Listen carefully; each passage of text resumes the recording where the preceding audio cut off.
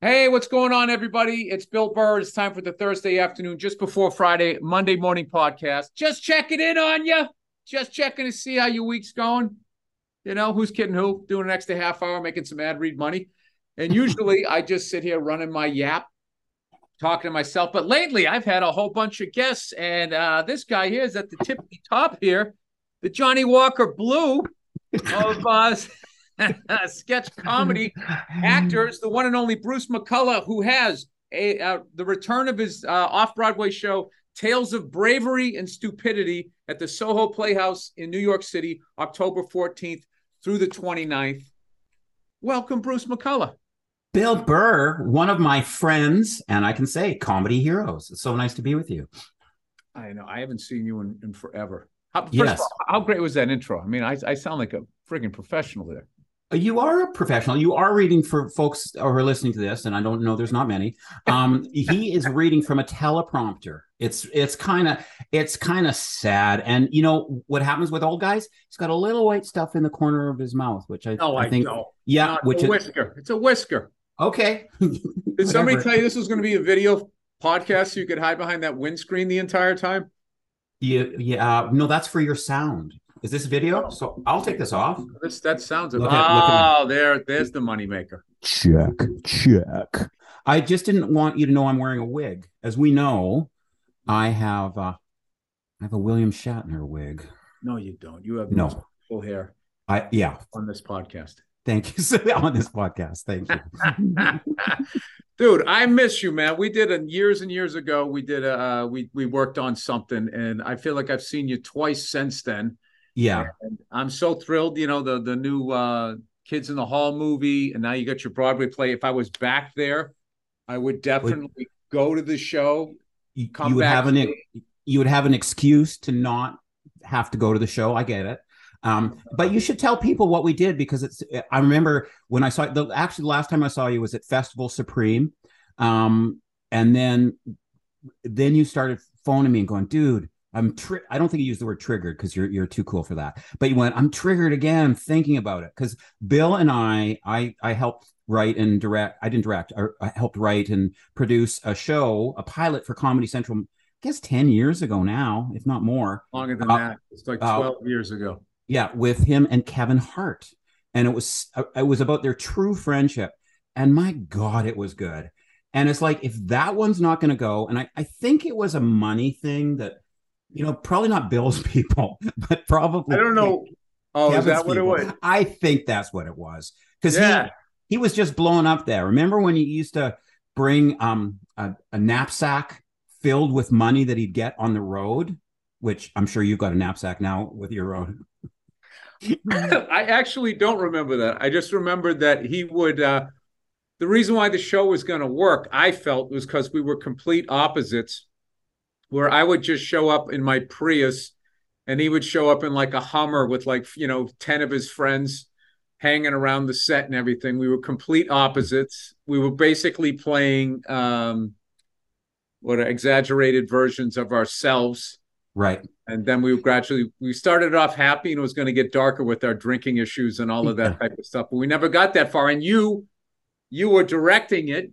And I didn't direct it. I produced it. Oh, see, I didn't. Yeah. I thought you were directing that. Yeah, I just remember you came out one time and gave direction and made me laugh my ass off. You did it like you were imitating a director being an asshole. And me and Kevin just started laughing. And I just said to him, I go, dude, if this gets picked up, how much fun is this going to be? Aw, yeah. And what happened? It went right into the shitter. Yeah. But a funny story from that show. It's not about you, so you won't mind me telling it. I remember because, you know, Kevin Hart's great, but sometimes a little bit late, just a little tiny bit late. He came really late to a writer's session that was at my house for some reason. I didn't know I had that amount of power. And he wrote on an index card, I, Kevin Hart, promised not, because he had been drinking, to drink for 24 hours. And then he crossed it out and went. That. And then he crossed it out and went 23 hours. Which I thought was so funny. But here we are. It's not like he came in like blasted or anything. That guy was like 27 years old making movies and stuff. So he had clubs to go to at night. I don't fault that. Yeah. I think they invented bottle service for him at that time. I'm not saying anymore. It was. I think that that's what it was. Yeah, but it was going to be a lot of fun, and I think this business realized it, so they were like, "No, we can't do that." You know what's funny? Right as I said it was going to be a lot of fun, and they took it away. You literally went like this, like you were imitating hanging yourself. I almost hung myself with my I don't want to say it $300 scarf. Who am I? Whatever, 300 on a scarf. Oh my God. Yeah, it's gone. It's already. I've already gifted. It was a lifetime achievement award for. Yeah, that's what they give in Canada. They give you in theater here. They give you scarves because. Hey, what part of Canada are you from? Are you Toronto? Where are you? Oh God, no! I'm from Alberta. Where? Oh God, you're an animal. Oh, I'm an animal. I was born in Edmonton. I actually, you won't even. Oh, that's a little cut above. A little cut. The cattle's down south. The oil men are up top. I get it. Let me show you I guess you can't really wine see and it. Cheese crowd. There's a scar from a knife fight I had in the Calgarian hotel when I was 19 years old. So I was through the wars as a young man. Wait, a knife? Like you had a knife too, where this guy pulled a knife? No, a guy actually cut me with a knife. There was a phase, Bill, and you probably remember this, where guys would have cowboy hats, but they'd have little feathers on the front of them. Like little, I don't know what they were. And I guess it kind of had pissed me off. So I decided to take his little feather off. Oh, you don't do that. You don't take a man's feather off his cowboy hat. So that's what happened. And I was so hardcore. No, slow down. So what? You're in this bar. Yeah. All 5'4" of you, right? Well, I tower in at 5'6", but correct. 5'6", and you walk up to John Wayne looking guy in Alberta, which for those Americans, that's like the Texas of Canada as far as cattle, oil. You know, go fuck yourself, be a man, let's get a gun and that type of shit. So you go in there, coming from a sketch class, and decide, you know what, I'm gonna improv with this guy. Yeah, I'm gonna throw the ball by taking his feather out of his hat. and see what he does. And of course, Bill, as you know, I was wearing nurse shoes at the time, which is what I often wore. That was my go-to for my drinking shoes because they were so comfortable and they were so punk to me. What is your deal, dude? How did you grow up in that place so friggin' macho and like that is not your vibe at all? So you grew up out there and everybody's fucking punching cattle and drilling oil and flattening the mountains, and you're doing what? Reading Jack Kerouac? And I was reading Jack Kerouac. Well, and listening to, it was probably not even punk. Yeah, I guess it was punk music by then because I was 18, so that was 77. So I grew up in reaction to the place that I was. I'd wear pink shirts, and men in trucks would chase me down the street to beat me up and scream, you know what word they screamed at me, and not hero. They didn't faggot at you. I mean, that's what they would scream. Say what they called you. You just don't call somebody that. I guess that's correct. At this point, you can literally get in trouble for saying the slur that was said to you. Yes, that I came out from under, which is why when I wrote Running F Word, as we like to call it now, on the show, it was like, oh no, gay men are heroes. We're heroes folk heroes for living through what people in Alberta and people in Toronto put them through. So what, you just decided that you were just gonna what gave you the strength that how irritated were you by the I mean, it's a pretty testosterone place, Alberta. At what point was it just for the sheer it's like a stand-up comedian, you go up and you're just like, all right, these people are into this, so I'm going to make fun of this. This is their home team. I'm going to make fun of their home team. Was it just simply like that, or had something else happened? What happened to you before the pink shirt is what I want to know. Well, not to be too serious, I come from a pretty rotten childhood. My dad was a boozer and a salesman. He was good at being a boozer and not good at being a salesman. My mom left, Bill, when I was 7 years old.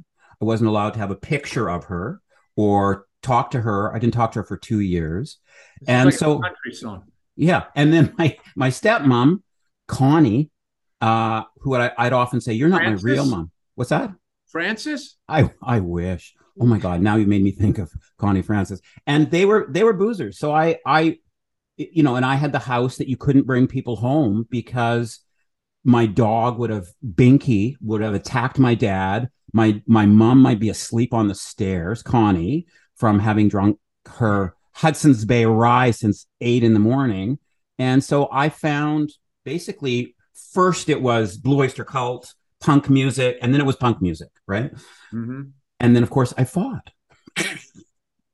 It just that's what amazes me that like you're just like the nicest, soft-spoken person. You must be a terror on set. No. You get into like a knife fight and all of this stuff. So like did you get tired of getting your ass kicked? Did you enjoy it? Did you fight back? Oh no, no, I wasn't as good. And there's an actor that you may know, Callum Keith Rennie. He was in what's that show he was in? Oh well, look him up. We went to high school together, and he's become quite a good actor. He was in Californication and a few things. We would fight together. He was a good fighter. I was good at just bleeding, quite honestly. Oh, you were the hype man. Yeah, I was the hype man. But I started going. I had friends who had moved out to Toronto, and I started going to Toronto where there was people like me, right? And there was music, and and the Buzzcocks played, and the Damned played, and I wanted to get to Toronto as soon as possible. And when we had a show in Calgary that became successful when I started doing comedy, I wanted to go to Toronto right away, and it wasn't for the comedy; it was for the music. That's amazing. So where did you meet? Well, first of all, how did you get from Alberta to Toronto? Did you have any money to just fly out there? Did you get in a piece of shit car and drive across? What are you, Saskatchewan? Well, a few things. I worked loading trucks and driving truck for Canada Dry. And what you could do in the old days was you'd go out to your boss and you go, can you put me on compensation for a while? Because I want to leave town. And they'd say, sure. That was because that's the old, like the warehouse thing. So I kept getting these beautiful gold and Canadian checks for 2 weeks. And then the other thing is we had worked at a really great theater, which did theater sports, which is competitive improv comedy. And so we started doing our show after the theater sports show, and then we started attracting an audience. And by we, you talking about the guys who eventually became Kids in the Hall, or just your friends? A bunch of people, but you might know the name Mark McKinney was the one guy. Yeah. And so we started selling we started selling out this show at 11 at night. And then when we left town, and nobody got paid for theater sports, and they still don't, same with UCB, they said, hey, you guys have been great. We've added up all the money that you made, and we're giving you, they gave us each $4,200 because we've been working there for 2 years. Unheard of. And it's like, what? And so we had that money as well. So then you flew. Oh, we flew. Yeah, we're not driving. No. And I think a plane ticket then would have been $78 one way. Did anybody who ever beat you up, you ever see him in the crowd when you were up there doing your thing at the improv sports?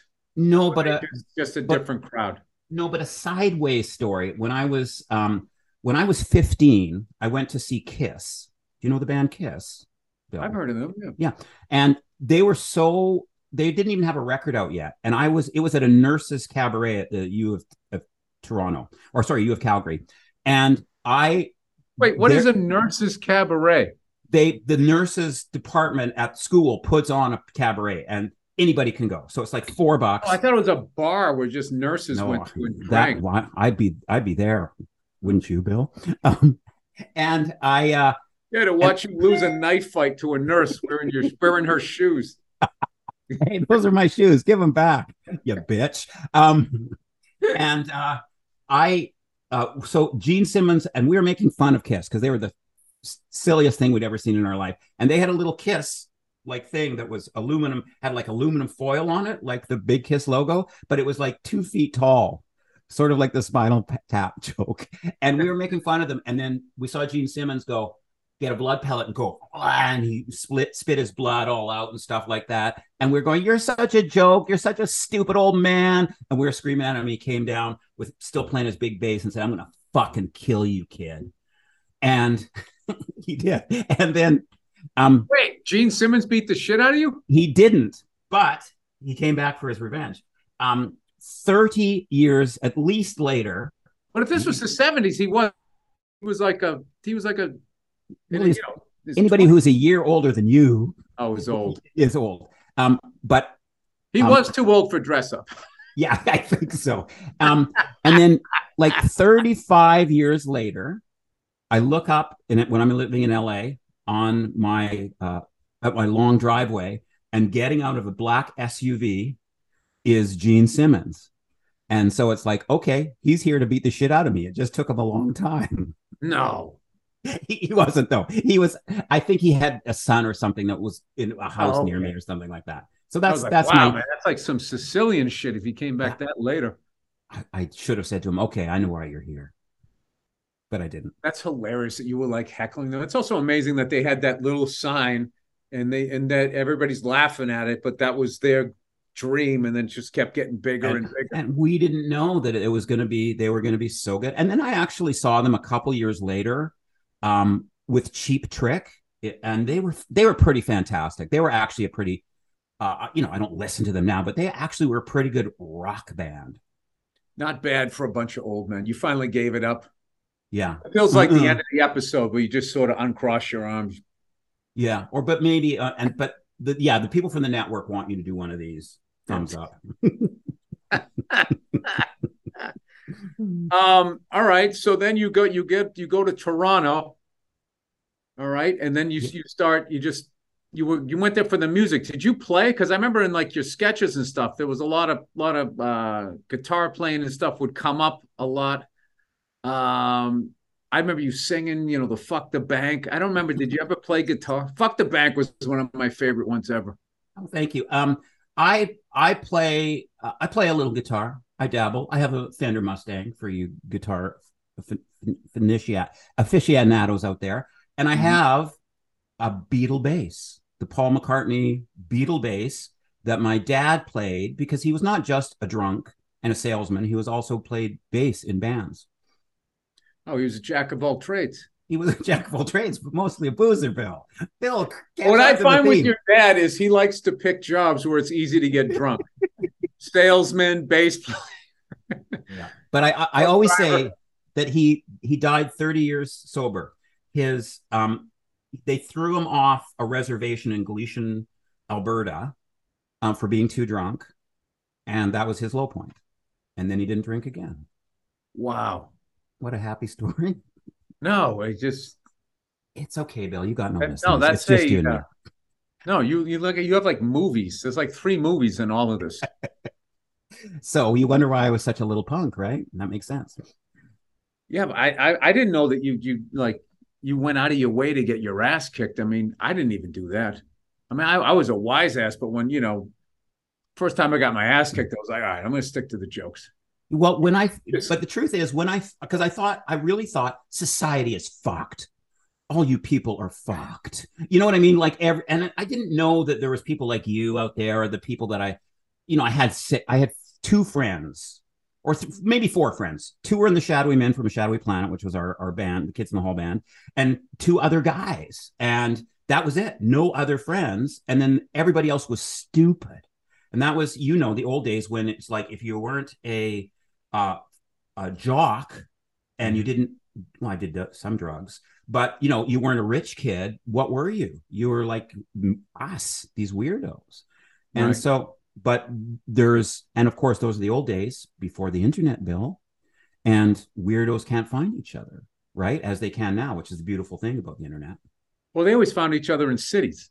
You just go to the art, whatever the hippies, the art people were. That's where you would find the fellow weirdos. Yeah. It is interesting. I always like that about cities. And then like people who are business minded, they just look for the glass towers. They go there, or the steakhouses or something. And then meatheads like me, like, you got a sports arena? Do you have a bar with a bunch of sports logo things? And then you just kind of find like your group. That's why I feel like living in a city in as much as there's violence and crime and that type of shit, it's easier to find the group of weirdos that you associate with. But it is kind of funny that like people that are into sports aren't, that just for some reason became like this mainstream, like that was somehow cool. You didn't play them. You just were like if you go to a sports bar and you just look at guys and all these animals, it's like these fucking, no one here could run the block without doubling over, wheezing, and they know everything about sports. Somebody comedian did a great bit saying, was comparing Star Wars freaks to sports fans and just made all of these parallels of like knowing the names and dressing up like, you dress up like the character, you dress up like the player. And I was just sitting there wanting to be like, this isn't right. And I listened to it. I was like, yeah, that's kind of 100% right. Well, it's also, and I actually remarked this to one of my friends the other day. It was like, because there was a Jays game. It's like, why would you put the name of somebody else on your back? Or would you get a shirt that said Burr on the back? Like you're going to get a. That's actually worse. Yeah, I would rather appear as a professional player's boyfriend than to actually never make it in the league and have my own name on the back. I did it one time when I got to throw out the first pitch at Boston, but it made sense because they put Burr in 22, like the year that I did it. So when I'm an old man, be like, I did things way back in 22. I heard that pitch bounce twice before it got to home plate. Is that true? Oh, dude, it bounced right up your fucking pink ass, right to the plate. But you like that. You like to go to a sports bar and go, how can I cheer for people who don't give a fuck about who I am? Oh, here's the place. Yeah, there's, what happened? Sports kind of like everything kind of got like overexposed. And it used to just be like, it was like football. It was on once a week and they had a little half-hour show beforehand on this little sting. And then there was Jimmy the Greek and he was giving you, the odds on who to bet on. Brent Musburger, Irv Cross, and it was a Jackie Kennedy or something like that. Jane Kennedy. And that was the crew. And you just watched them and then you just watched the game and the game was over and that was it. But there wasn't all of this talk and like, this fucking bullshit now with like, getting involved in players. Oh, this guy's getting a divorce or this guy got a DUI and all of that stuff. Like, I don't know. But it's sports radio is what did it. I couldn't believe because I actually became a huge Jays fan. ESPN too, 24 hours of that. And then have an ESPN 1, 2, 3 University. I mean, I love it that there's all those games on it, but like it became like MTV where they were like, well, we got to fill up all this time. We can't keep showing sports for whatever they thought that reason. And then they just started sitting around talking and they fucking argue and just yell at each other. And it's just, every time I hear them yelling, it's just like, guys, you're in your 40s. Who gives a fuck? I know. And I love the call-in shows too. Cause it's like someone would call in and like go on against Garth Org, who's only hitting 162 and he should be back to Syracuse. And I also love when the guys, of course, only guys, women are way too smart for this, aren't you, women? Oh, there's no women listening to this. They'd phone up and they'd go, so who's going to win the game tonight? It's like, who do you think is going to win the game tonight? Like, dude, we don't have no idea who's going to win the game. I know. The Blue Jays or the Milwaukee Brewers. So why are you asking? No, and then they got the fantasy things. The only reason why I like people that play fantasy football and baseball is it seems to be the best way now to know what's going on and know people's stats and everything. When I was a kid, they had like trading cards, and I didn't even realize that. Like instead of looking at my multiplication tables, I would have been a whiz at math if I looked at those things as much as I looked at my football cards. I knew people's heights. I knew where they went to college. I knew their hometown. All of this stuff, what years they were all pro, if they went all pro last year, because I had all of that. And somewhere along the line, trading cards, because all of them from the 50s and 60s and 40s were worth so much money, it became an adult pursuit, and they pushed the kids out of it. And there was in early 2000s, I wanted to collect again because I didn't know who the players were because I was doing so much stand-up.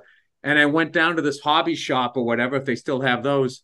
And there was a bunch of guys, and it was down in New York near the financial districts. And there was these guys, like the Wall Street guys were down there. And I saw this guy, and he was just throwing away cards. He called them common cards. And those are basically ones that weren't going to be worth any money. And it was like totally an investment. And I was like, I was thinking like, why would you throw those cards? Can I have those cards? I would love those cards, right? And then I kind of looked around the store. I was like, oh my God, it's all like, we were all like guys in like our 30s. And I was like, where are the kids? Like they should be like down here. I should look like some weirdo being here. And I guess now it's like fantasy football is kind of the way to do it. Well, and so you not buy any cards then? You said now Well, I then can't when do I it. hate it, because I just wanted to like get the collection and look at it and get to know the players as like a studying tool, you know? And because all of these guys, just Christopher Walken there, these guys all of a sudden had all this money. They could just buy a complete set and they could buy numerous sets. So it was flooding the market with cards and driving the price down. So what they did was they deliberately made cards rare and hard to get. It's like the oil companies. They just Right. stop producing oil and then the price of gas goes up and then whoever's president gets fucking blamed, right? So they were doing that with cards. And I was just, and the whole thing was just like, man, this isn't the fun of what it used to be. You go and you buy packs and like you only need one more card and you're like, fuck, I just need one more card. And then you call up at school, one of your friends had doubles of it. And then you'd have to give him like 3 cards that he needed. It was this whole, we used to have like trading card sessions. Like me and my siblings and the kids in the neighborhood, we would just go into somebody's house, bring all your cards, and you just broke out what you had. I did that too. Oh man, you got 3 Tony Yeah. Dorsetts. What do you want for that? Nah, man, I love Tony Dorsett. You got to give me more than that. It was incredible, and it was like totally innocent. And then by 2000, it was guys like me fucking the whole thing up by trying to go in and buy a complete set. Yeah, I remember that too. Got it, need it. Got it, need it. Like, yeah, checklist. Yeah. And then it became like, don't write on the checklist. I know. Oh, right. And somehow the checklist became worth a lot of money because that was like, you could tell what card it was. I don't know. What does this have to do with the fact that you're doing off Broadway? Now, let me ask you this. Yeah. Do you have to get to the theater early so you can get into character? I know a lot of you actors do that stuff. And you have to. I like to go as early as 30 minutes before the show. I like that. I'm not the person who goes there for 3 hours. I know some actors, real actors, who go mama, mummy. You walk into their dressing rooms, mummy. Who am I, mummy? No. I go. Yeah, I go with my winning spirit, Bill, which you've witnessed firsthand. You've worked with me, and you're a man of the people. You're out and about with everybody. You have a couple of fucking pints. I don't have pints, but I do go gracefully on stage and lay it down for the people. You walk through a makeup mister before you go on there, just to kind of freshen you up.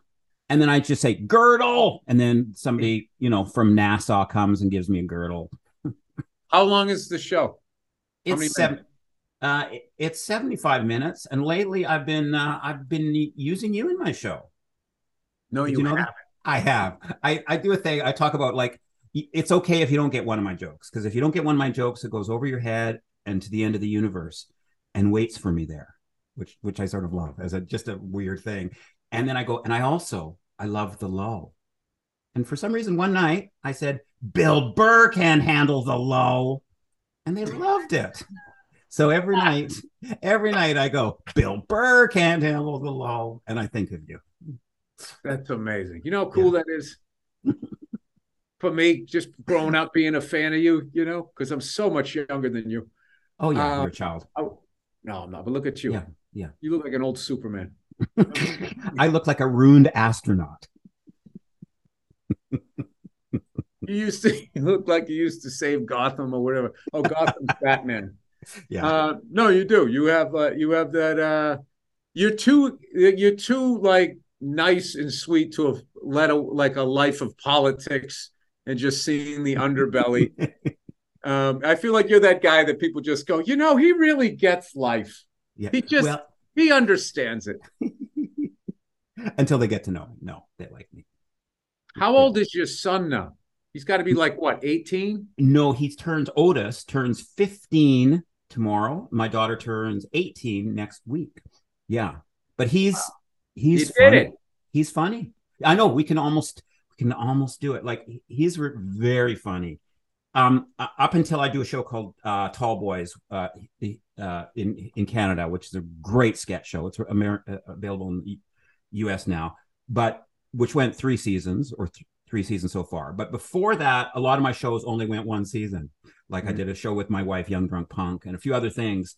And he called me Mr. One Season.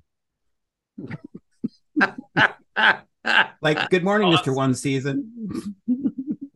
I already told this story in the podcast, but I'll tell it again for you. My daughter came up to me one day and she goes, "Hey, Dad," she goes, "I know what your real name is." I go, "Oh yeah, what's my real name?" She kind of like pushed her face out. She goes, "It's Bill." And I go, "Oh, yeah." I go, "How do you know that?" She goes, "Because I hear Mommy say that to you." I go, "All right." I go, "You want to know what my full legal name is? You want to know what it is?" And she goes, "What?" I go, "It's William Frederick Burr." She goes, "That's ridiculous."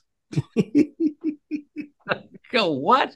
And she just laughed. I go, "What? Why is it ridiculous?" She goes, "It's a ridiculous name," and laughed and just walked into the kitchen.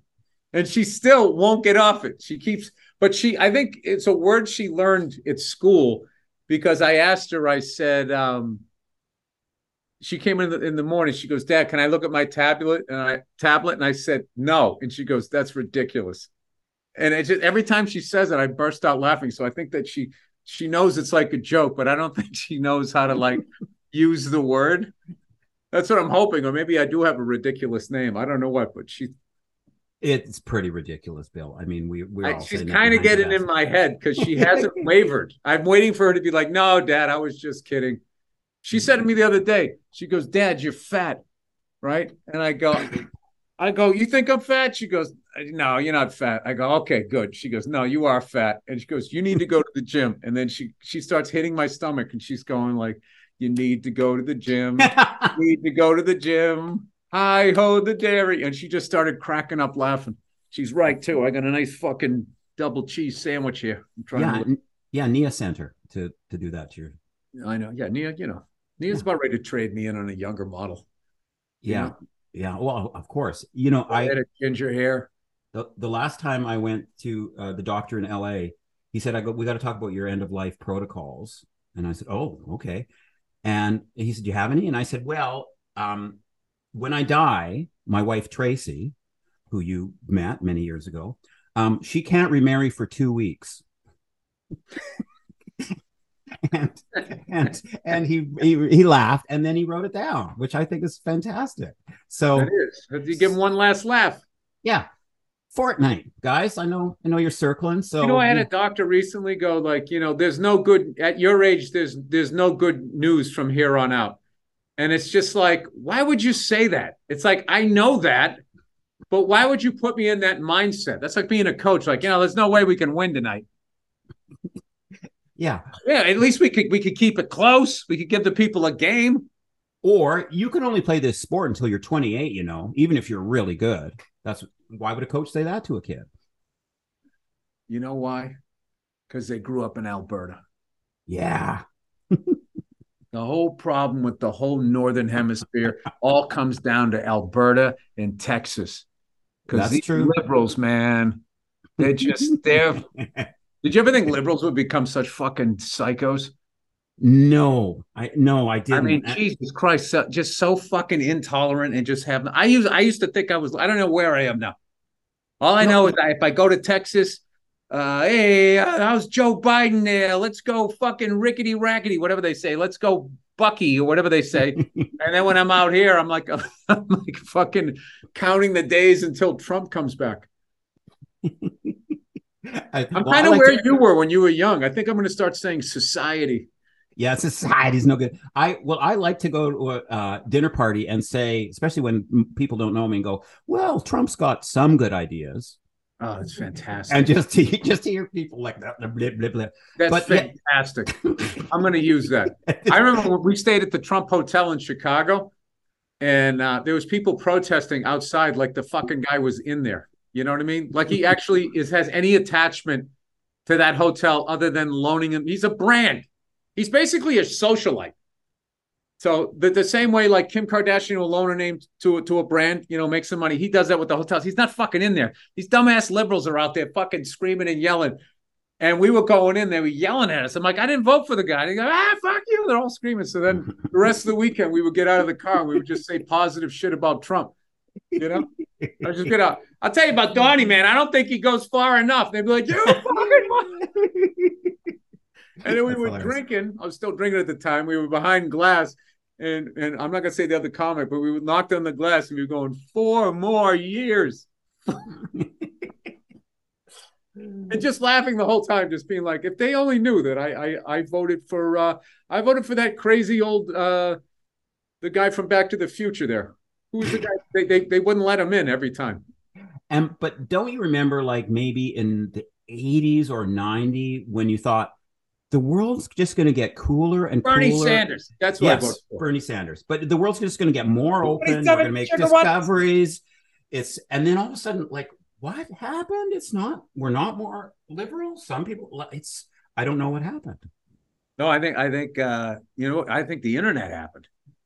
The internet happened, and it turned it into one giant townie bar, and then moron liberals and moron conservatives can now exchange ideas, and we've kind of created this thing now where you only listen to things that agree with you, and it makes you feel good, and like, yeah, like that. Like, I find CNN and Fox, other than like treasonous, they're hilarious to watch because they just sit there doing this the whole time, like, I'll tell you, this country would be great if everybody had on a blue tie, and then the other one, oh, everybody needs a red tie. It's like I don't know how many times the government can just turn their backs, like what they did, what they did in New Orleans, right?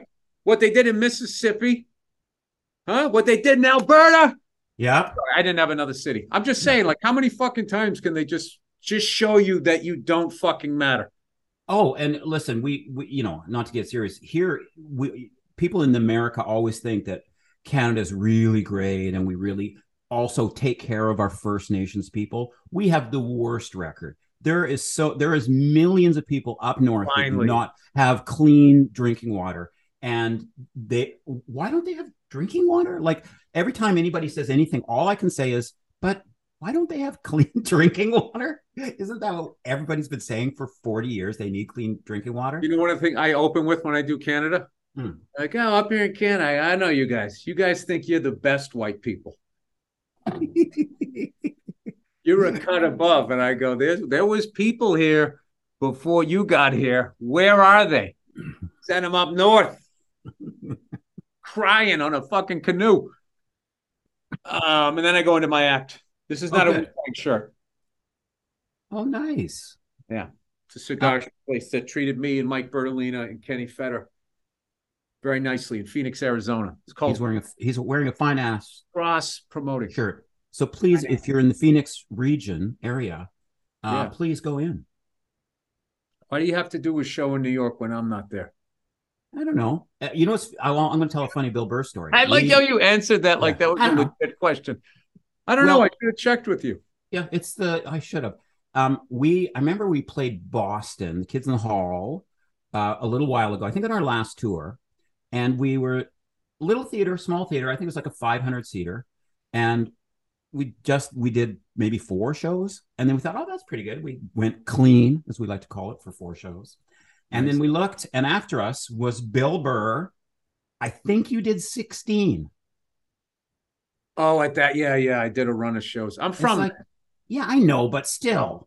That's like you bringing your pink shirt one-man show back to Alberta. I mean, how many shows could you do? I mean, it would be endless. There's still guys there who want to beat me up, so maybe they're going to take another. Well, you know what? John Mulaney came and disintegrated my record. So he has the record. And I'll tell you, that fine young man, he can have it. Yeah, you can. That was quite the albatross around my neck. Everybody talking about it all the time. Everybody down the streets. Guys in sketch. Years later. Are you still doing that edgy material? I heard you were in that Chuckle Hut. 13 shows. Am I still doing edgy? Yeah. I pushed the envelope. Yeah, it's wild. I like to try to make people think. You know. Oh my God! I remember. Do you? Yeah. I didn't know. I haven't seen that. I haven't felt that yet in this podcast. No, you did one piece. It's like, I always think, it's like, how did he get away with this one? Which I don't know if you've ever thought that about my material, but it's like, where you talked about you can't talk to kids because you don't want them to think you're a pedophile. And then you go on to say that you think some of their parents sort of fatten up these kids so they won't be attractive to pedophiles. Yeah. It's like, how do you get away with that? Cut the head off the snake.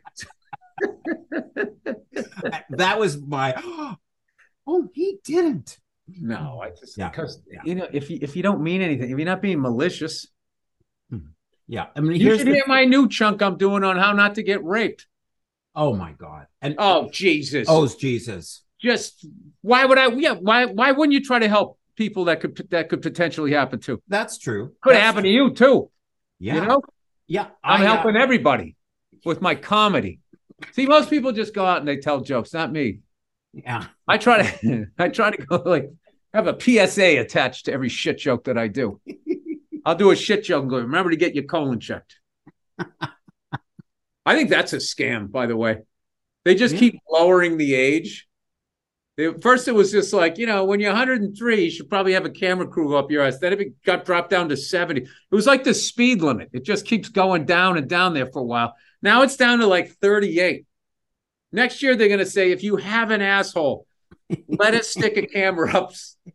Now, is this a new bit you're working on? Are you like fucking Scott Thompson? You're trying out your material on me? How dare you? How dare you compare to that horrible man? I've worked with him numerous times. Jeez, just browbeating everyone in the green room. No, I haven't seen him in forever. Yeah. Well, I almost came to see you when you were in Toronto, but then I realized it was at night. I think you're saying then I realized I had better things to do. No. Actually, something came up. I had some neo-punk band I had to go see down at the fucking the attic or whatever. I had to go see the Vile Tones. Oh. Yeah. Who else? Were you like into REM? Yeah. REM. I'm trying to get your 80s playlist here. That's a little soft for me, I think. How about John Cougar and the Beaver Brown Band or whatever that fucking movie was called? Dark Side's nothing is real, with your cowlick flipping around. You never did a cover of that in your band? Yeah. No. On the dark side. No. Eddie and the Cruisers. Oh, Eddie and the Cruisers. Yeah, that's what it was. It was something in the Beaver Brown Band. Oh, yeah. Oh. It was John Cougar, and then John Cougar Mellencamp, and then John Mellencamp. Yeah, I knew him when he was John Cougar. I got his first record when he was just John Cougar. Oh, yeah? Did you guys hang around and make fun of Gene Simmons? I wish. No. Dude, I think that's what's missing from a John Cougar Mellencamp, Brody Stevens show is he should have a blood pellet in his mouth when he sings Little Pink Houses, and then it's pink pellet. I love that. And I actually, one of my favorite drummers of all time, Kenny Aronoff, played with him, and I specifically went to go see whatever he was going by then. John Mellencamp will say, I specifically went to go see him to see Kenny Aronoff, and Kenny did not disappoint. I had lawn seats at it was called Great Woods. John Cougar came out, just fucking. I mean, the guy just has hit after hit after hit, and but I was the whole show. All they looked at was Kenny Aronoff bringing the hand up, slamming it down on the snare, and I was like, "That is a pro drummer, and that's what I'm gonna be." And then I started playing drums, and it didn't work out. It's not as easy as it looks. It's not just doing it on your lap at a party, right, Bill? I thought I was grooving in the back of the station wagon, but then when I actually sat down behind the kit, I had to put on my big boy pants. I kind of fell off the back of the stool. That's what happened. Nice. Do you always do this to people? What? You just sort of make them go through their sad memories, like sort of a little white. Yeah. I'm kind of like a Willy Loman of comedy, where I take up my sad samples, and then you start showing me your sad samples. That's what it is. And then we all pick them up at the edge of infinity because we like saying that. Yeah, I like saying that. But those jokes are waiting for me there. Don't you get that, Bill? That's about the circle of life, and I don't know why. I've worked with you. I've taught you everything I knew, but why can't you see that? So what do you think what happens when you die? When you die, do you then go visit all your jokes that didn't work in Soho? Yeah. I mean, and they all hug you and be like, we were funny.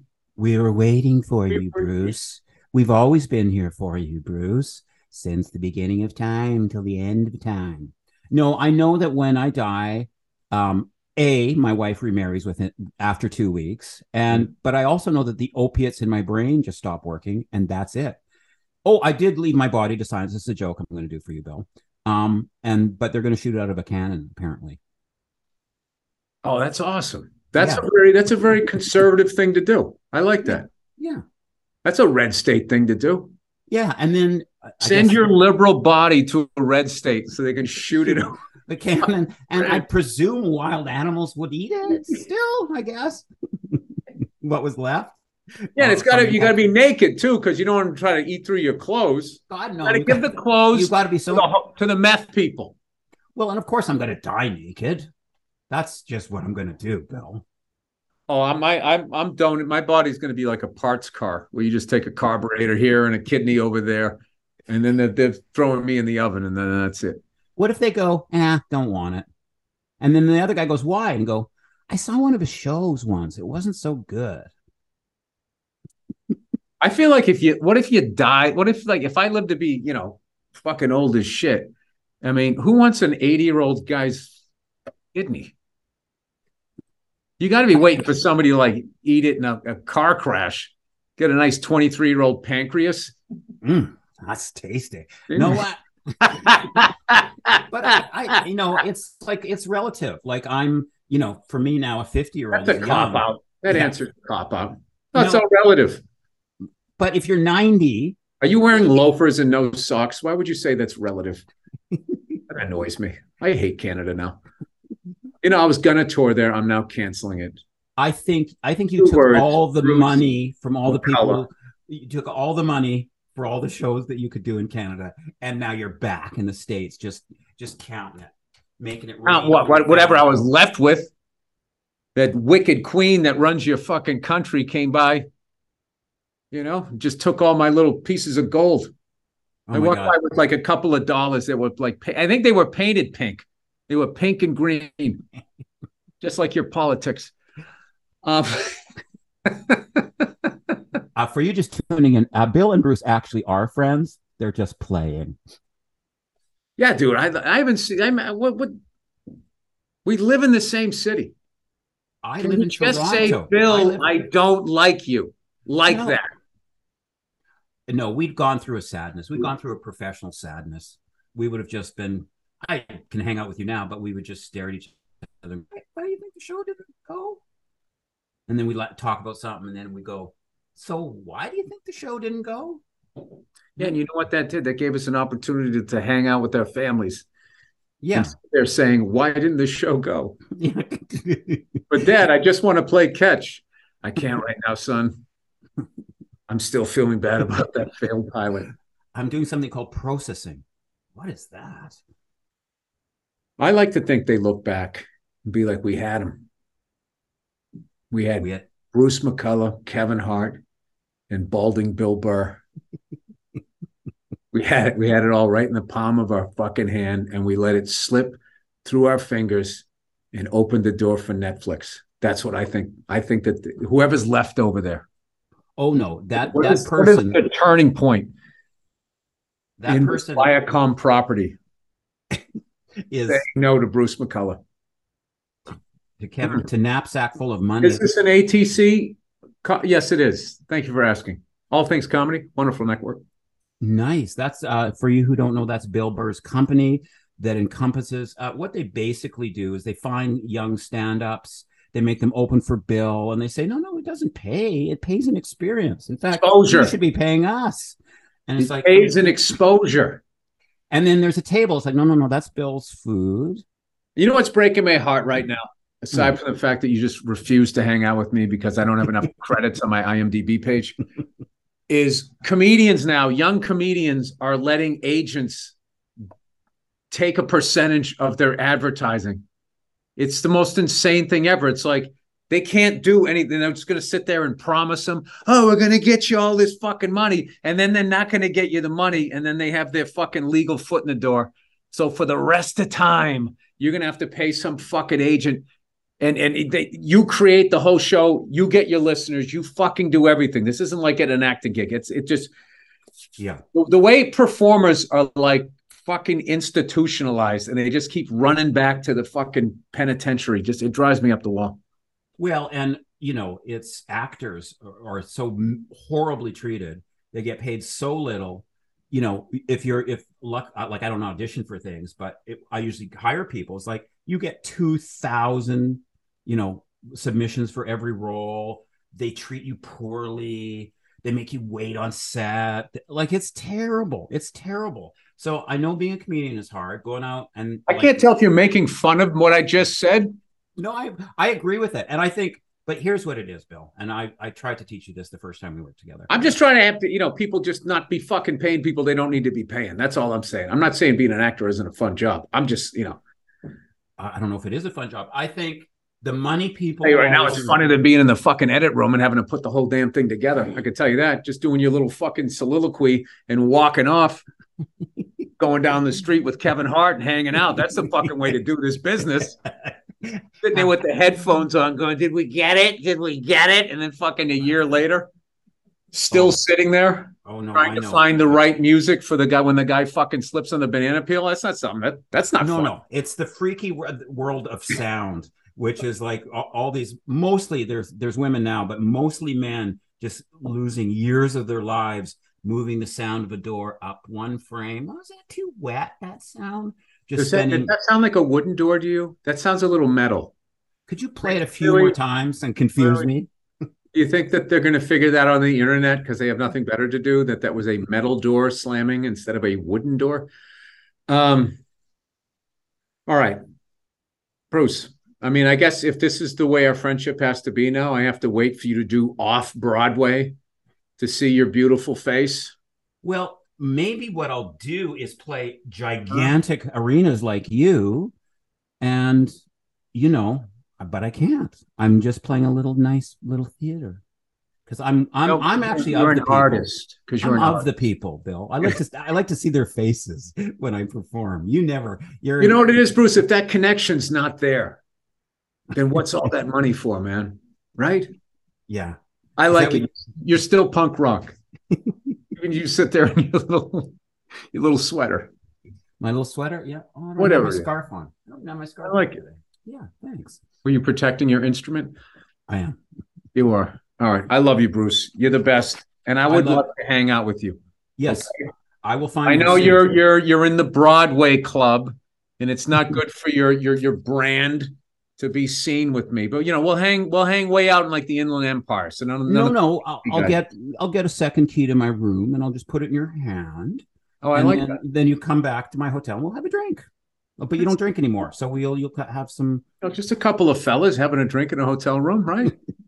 Nothing untoward about that. A robe slips open. It's the wind. You're just helping me out. You were trying to put it back. That's all that happened.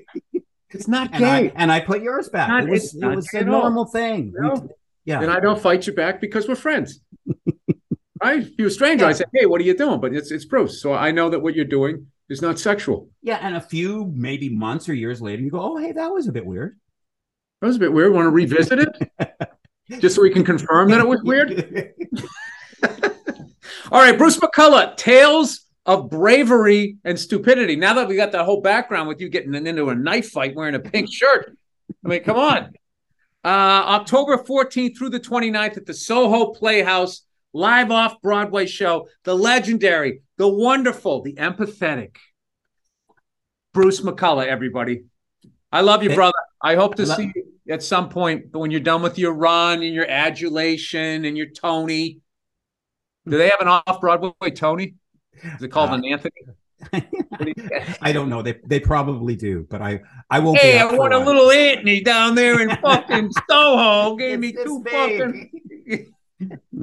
Oh, if it makes you feel better, I'm always on the internet version of whatever award show it is.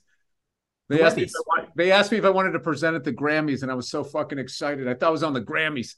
And I bought like a $3,000 fucking suit, $2,000 suit, Tom Ford, and I fucking show up. I'm in the Valley on the internet. introducing the best Latino bands, and they didn't tell me how to pronounce anybody's name, and they mispronounced everything. And then all of these fucking white people, you know, who go to Taco Tuesday got all fucking upset for Latino people. Well, maybe you should ask that agent that you give all that money to ask more questions next time you get a booking. You know, I don't like being confrontational. This is all just an act. I understand. I'm wearing slippers right now. That's how I know how sweet that's you how are. beta I am. I know. Yeah. All right. Well, listen, I pray for you in the Ukraine. Thank you, sir. And the Dolphins and people that want to see, you know, their face drawn on a bathroom door so they can be like, yes, I feel identified. Now I can go shit in there and have it go into the ocean. Good luck with you and all the best for you and your act. I like this. This is like Hallmark heckling. It's like it's a person, right? Your act. Yeah, I like it. Give my best to your act. Okay. All right, you win. You win. Bruce McCulloch, everybody. Thank you so much, and break a leg on your wonderful run there from October 14th through the 29th. I will be looking for a text message on October 30th saying, Bill, I'm returning, and I would love to spend Halloween with you, playing dress up in a total heterosexual way. All right? Thank you, Bill. All right, that's it. Thank you, everybody. Thank you for listening. Bruce McCulloch. Hey, what's going on? It's Bill Burr, and it's the Monday Morning Podcast for Monday, October 13th, 2014. How's it going? How are you? What's going on? Is everything good with you? Is everything good with you? Well, yeah, you look good. Yeah, I haven't seen you for a while. What else is going on? Oh, yeah? Oh, that's good. Me? Yeah, nothing. You know, same old shit. My fucking boss, you know, he's breaking my balls. Well, I'm not going to bore you with it, dude. What do you think about the Pats? Are they for fucking real? It's like, you know, which team are they? I'm actually doing this out in my living room. That's why I have the echo out here. You know, like the old Capitol Records thing that they used to do, right? Chances are because I wear a silly hair. We got the construction workers downstairs, so if you hear some fucking banging around or whatever, that's just them finishing up the goddamn job. I always wonder what they think when I'm up here fucking singing and screaming and saying cunt. You know, they probably think I'm yelling at my wife or bitching about the job they're doing. You know? Maybe if they didn't have real jobs, they'd have time to listen to the podcast like you are right now. How dare you, in the middle of a fucking work week in the United States of America, you're just sitting here listening to this shit. You know? Aren't we slipping enough? Or whatever the fuck you are around the world. Do you know, this weekend I went out and I did a show at the Spotlight 29 Casino with Let There Be Talks, Dean Del Rey of the Let There Be Talk podcast, and Joe Bartnick, Rose Bowl legend and host of the Puck Off podcast. And are the peas popping? I got to turn this fucking volume down here. Anyways, we went out there. We had a great time, but we were on our way out there, and we were on the highway. And I'm thinking, all right, there's fucking 3 of us here. We can use the carpool lane. And recently, I've been getting these tickets for riding. I don't know what, going through tolls and not paying. And I'm like, where the hell was that? And there's pictures of my car and shit, and I'm on the highway. I had no idea what it was. And I was riding out with those guys, and they finally explained what it was. They said that a private group bought up a section of the highway out here in Los Angeles, and they own it. And when you use it, you got to pay them money. You got to give them toll money and all that type of shit. And that was really scary to me. Because if they were going to do that, why wouldn't the state just do it? Why wouldn't they just say, well, fuck it, we'll just do it, and we'll collect that money? God knows we could use it, right? But instead, they sold it off to somebody. So what that says to me is this state is so fucking bankrupt, they don't even have time to just, you know, just collect money on roads that they already own. They have to sell off like a giant section of a highway. Who's that group that owns the giant section of the highway, and how the fuck do I get involved in that business? I'll parachute right out of here. I'll do like fucking a podcast 7 days a goddamn week. I'll never go on the road again. Won't tell any jokes. And you guys can just listen to me slowly slip into madness. Do you realize how that's one of the greatest investments of all time? I own a I own 5 miles of a fucking highway outside one of the most populated cities ever, where there's no public transportation for the most part. Everybody's in a car. And every time they go up through that fucking thing, ding, ding, ding, ding, 45 cents, 45 cents, 45 cents, 45 cents. And I'm sitting here on my fucking couch, just sitting here. A bag of pretzels and a fucking Miller High Life, right? Just sitting here. 45 cents, 45 cents, 45 cents, 45 cents. It's the greatest fucking thing ever. Oh, and I know what you think, oh, dude, what about the overhead? What about it? It's already fucking made. When do you have to pave it? Once every 4 or 5 years? If that. I remember back in the day, the Mass Pike. The whole time I was there, they paved that thing one time. I don't know what it is. Whatever, man. Who gives a how much could that well, shit, that could cost a lot of money. Wait a minute. I know if you do any sort of driveway, they always come in, it's going to be about 20 grand. Is it? All right, more like 3. That could get expensive. I guess that could get expensive. But, dude, I'm telling you, that is the move. If you can somehow get in with the people that are going to start buying up the fucking roads over here. And, oh, Jesus Christ. I would be such an obnoxious ass if I was making money like that. I'd start wearing wife beaters, and I'd have a fucking gold piece hanging around my neck that just said 45 cents.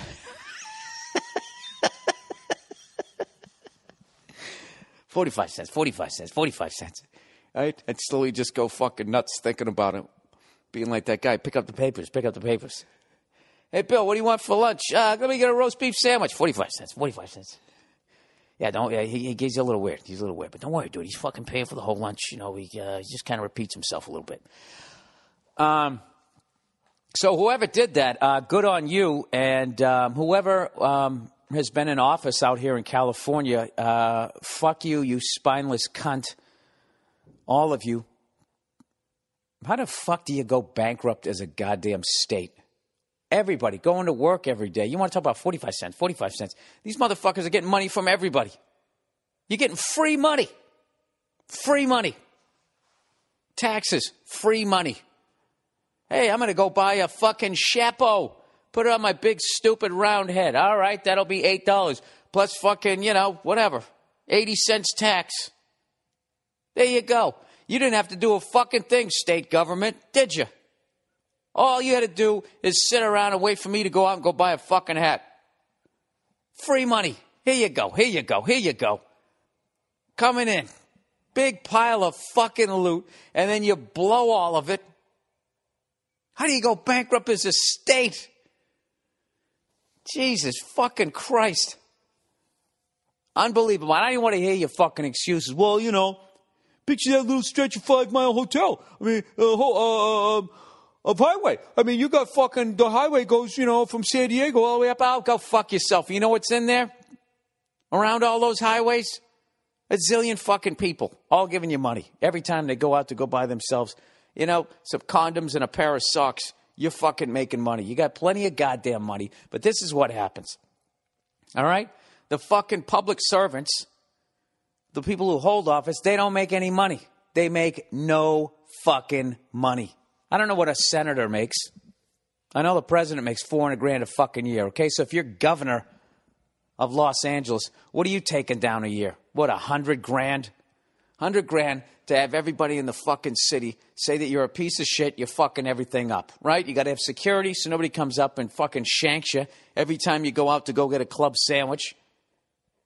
And not to mention, it costs millions and millions and millions of dollars to campaign to get that fucking job. And in the end, all you get is $100,000. Those guys, they are set up to be bribed.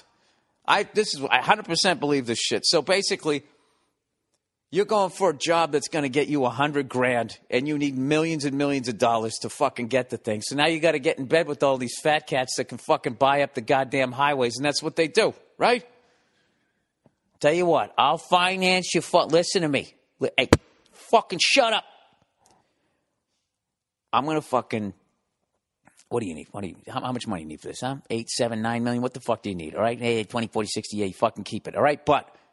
All right, you in return, you got to give me 10 miles of the fucking 10, or the 5. Let me get the 5. All the fucking hippies driving up to San Francisco. Let me get 10 miles of that. I'm not finished. Let me get 10 miles of that, and let's make it a no-fly zone over Disneyland, whatever the fuck they want, right? Then that's what happens, or whatever. You know what? I'm going to do this job. I'm going to repay. I'm going to be the guy who fucking repaves it. I'm going to donate $2 million to your fucking campaign so you can get this job that makes $100,000 a fucking year, and maybe eventually get to the White House so you get that Marilyn Monroe side pussy, and then you get to go on the fucking golden parachute $1 million a speech fucking gig after you retire. And in the meantime, I want the contract to do this job for the state, and I'm going to charge you fucking $9 million for a hammer, as the old fucking urban legend goes, and that's how you go fucking bankrupt. There you go. Look at that. Dummy like me. That's my theory. Anyways, this is the Monday Morning Podcast, as I mentioned. That was a good 10 minutes of horse shit. Horse spelled W. Is it horse shit like you fucking hooah, or is it horse shit? And you just say them so fast it's whore. You know what? I'm going to Google that right now. Let me see. I'm going to look up horse shit. HORE. SHIT. You know, if you curse as much as I do, you should really find dictionary. Horseshit. It is a word. Shit whore, shit bitch, whore face. Look at this. She used to horseshit. Not embarrassed at all. She's used to horseshit. Or is it horseshit? I think we can all agree it's definitely bullshit, right? Wait a minute. Girls on IRC, this is Urban Dictionary, girls on IRC, which I don't know what that is, who are desperate for attention and will latch onto any scum they find. Also gets naked on cam for attention and sends out pics of themselves committing ODD acts to their anus. Jesus Christ. You know what's funny about the fucking Urban Dictionary? Just like the Webster, in the dictionary, you got to look up like another 5 fucking words. ODD. I remember ODB. That was old dirty bastard. Old dirty dick. What? Sends out pics themselves committing to ODD acts. I feel like the white cop on Sanford and Son right now. What's going off? Also, ODD. What the fuck would that be? Other dudes' dicks? Out pictures of themselves committing other dudes' dicks acts to that. Doesn't make sense. Ah, Jesus Christ. Now I got to look this up. See what happens? This is how you lose a whole fucking day. This is why nothing is getting done in this country, because you fucking go to the Urban Dictionary as a white guy like me. Oppositional defiant disorder. Now, what the Jesus Christ. You know what? I don't even give a fuck anymore. Oh, my God. He has ODD. Force drug him. It can't have anything to do with ridiculous excessive punishment as restrictions. Operational defiant disorder. Surprisingly, it's real. A fake ass disorder pulled out of their asses of a small collective of psychiatrists working for pharmaceutical companies in order to maximize revenue. Of course, there's no... You know what's funny? I don't even know what I'm talking about anymore. All right, I'll chalk that up to being white as fuck. Anyways... Plowing ahead here, you guys. Did you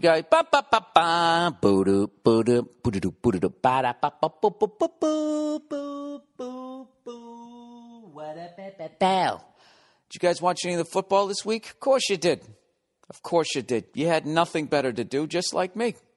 You like how I'm doing that? I'm dragging you into my own fucking world.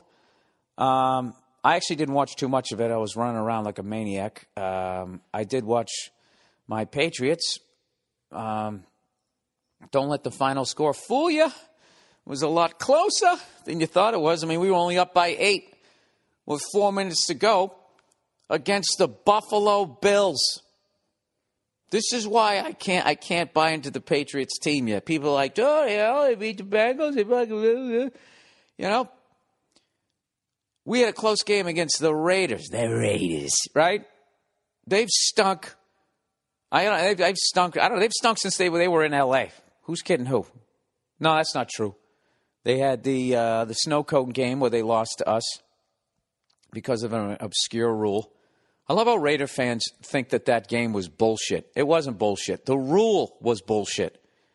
But the call was not bullshit. It was right on the money. What was bullshit was the roughing the passer call against Sugar Bear Hamilton that got the Raiders into Super Bowl 11. All right? So quit your crying. Go put on your makeup and your stupid fucking costume and go sit in the end zone and think that you're intimidating somebody. Oh, you might intimidate me. I'm in the stands. No one gives a shit about me, but you're not going to intimidate a professional football player with your goddamn outfit. When I bite into a York peppermint patty, when I look into the fucking end zone of the goddamn Raiders, right, and I see the sadness that fan base has become, I'll never get over, because I fucking love the Raiders. That is arguably the best logo in all of national football. Everybody, who the fuck hasn't tried to rip off putting some sort of black into their uniform to try to be more intimidating, or at least the amount of people who have, right? Atlanta Falcons, the old Houston Oilers. Didn't they do that? Or Jerry Glanville just went out and got a black jacket. That fucking idiot. He shouldn't have been a head coach. He should have been on like Falcon Crest. Or the Dukes of Hazzards or something like that. Who else? Everybody for a while, I can't remember. Everybody would always switch their uniforms to black because they want to be more fucking intimidating. When the Raiders were smart enough from day one, right? The silver and black, and they had a fucking pirate on the side of their helmet. They've never had to change it. Look at every fucking team out there had to change it. Had to eventually was like, all right, you know, what the fuck were we thinking in 1960 or 19 whatever? Everybody has fucked with their goddamn logo.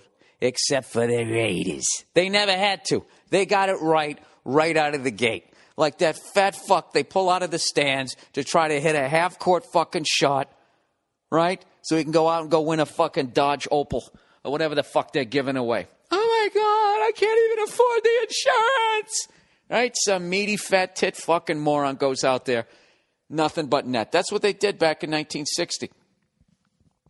And sure, there's other teams that couldn't admit that they fucked up, like the Dolphins. When you really think about the Dolphins, that is probably the worst fucking name, considering the Sharks was still available. They could have been the Sharks. They could have had some badass fucking logo. I mean, if you're going to go with some sort of porpoise-type looking fish, right? What do? They pick the Dolphins. Why don't you just call yourselves the Pussies? Right? That logo should have had a fucking beach ball right on the end of its goddamn nose. So anyways, they stick with this thing for so goddamn long. They win 2 Super Bowls. They go undefeated back when you played like fucking 12 games and nobody gave a shit. There was no pressure whatsoever. Right? They went to another 2 Super Bowls, I think, in the 80s. One with Don Strock and one with Dan Marino. And after a while, you just kind of forgot that they were the Dolphins and they had that silly ass logo. And it never dawned on me again how stupid that fucking name and logo was until they changed it. They changed it last year? I think they changed it last year. I think I already made fun of the logo, but whenever I look at that logo to me looks like it's the logo of a corporation that just had a massive fucking oil spill in the Gulf. And now they're trying to pretend like they give a shit about the environment, so they switch up their logo, you know? Kind of like BP did.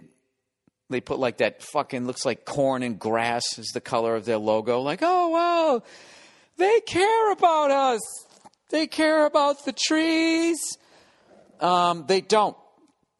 All right, how far into this fucking podcast are we at this point? 18 minutes, another fucking 9 minutes of bullshit. There we go. Well, it's time for a little bit of advertising, all right? All right, there you go. I think that's fucking hilarious. There's a couple of things that are really... when you watch like an NFL football game, have you like watched the advertising? Like how much of a fucking like psycho loser they think you are? First of all, they're running that ad every 10 minutes. Don't hit women. No more. No more. She slipped on the coffee cake. No more. I was stretching and accidentally pushed her down the stairs. No more. No more. We were playing football and she tried to block a kick. She tried to block the punt. Dude, she was roughing me. You're not supposed to run into the kicker. It ain't my fault. My fucking sneaker hit her face, you know. So they got that going on. So basically, they think we're wife beaters. All right, every 5 seconds you got some sort of, your dick doesn't get hard and you're going bald. You're a balding, limp dick wife beater, right? And then they run the fucking DraftKings. You're a degenerate gambler. You're a degenerate gambling, bald, limp dick fucking wife beater. Nothing positive. That fucking No More commercial fucking annoys me because I feel like they're yelling at me and I don't hit women. So why don't you fucking tone it down a little bit? Okay? I actually tweeted this out. When you watch a WNBA game, do they start yelling at all the broads watching that shit? No more marrying a guy just because he's got money, but you don't love him. No more, I'm used to a certain lifestyle. Do they do that shit? Of course they don't. If we consider, I don't know, something fucking wrong with it. That whole No More campaign, and everybody's dressed all in black, they think on the cover of the fucking Beatles album. My favorite part of all of it, can somebody please explain to me how they didn't do any sort of background check on Ice-T and he got in that fucking commercial? According to his albums, wasn't he a pimp at some point? I don't know much about the pimping game, but as far as I know, if you started off as a pimp, you probably made your first million smacking bitches every couple of seconds. Huh? Bitch, where's my money?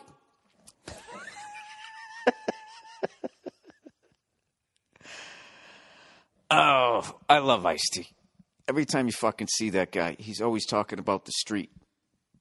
Yo, I could make $5,000 in 20 minutes. Every fucking time. I don't give a fuck what you bring up. Ice-T is going to bring up the street and how much money he could make how quickly.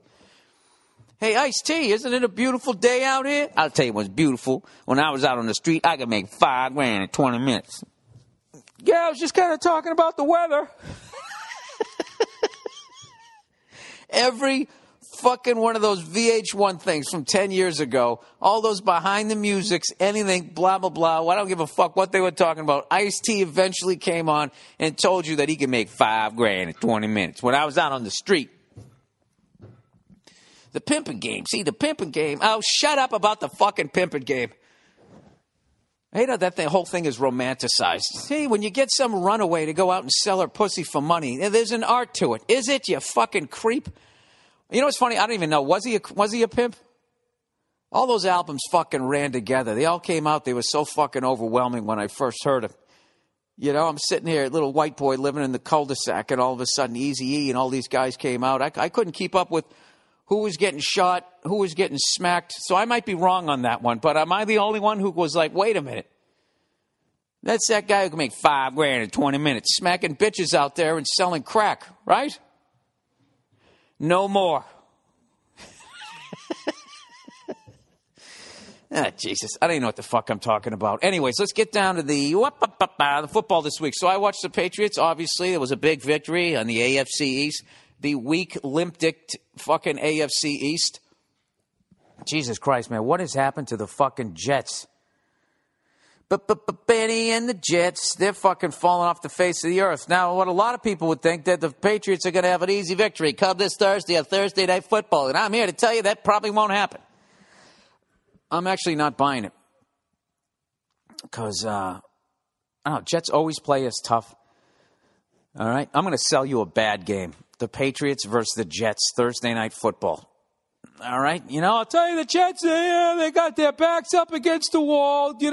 I wouldn't count out this Rex Ryan team. They're still bought into his system. I know they've lost 9 games in a fucking row. They're actually in it was actually a rough week for New York football, huh? Giants got the shit kicked out of them. The Eagles really that fucking good? I mean, I don't know. I just kept thinking, all right, the Giants are going to make some sort of halftime adjustment at some point, right?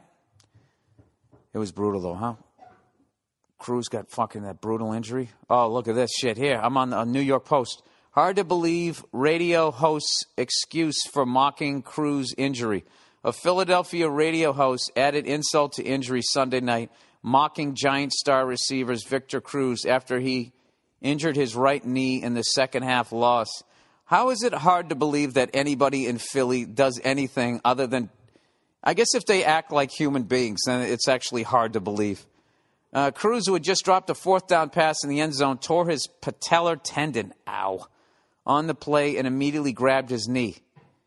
Mike Missinelli, Mike fucking Missinelli, a radio host for 97.5 The Fanatic, made fun of Cruz's salsa dancing as he writhed in pain. I got to admit, that's kind of funny. Hey, Giant fans, Victor Cruz is over. Dance to that. Oh, God. Okay, wait a minute. I thought he was going to be like, ow. I thought he was going to do something like that. That would have made me laugh.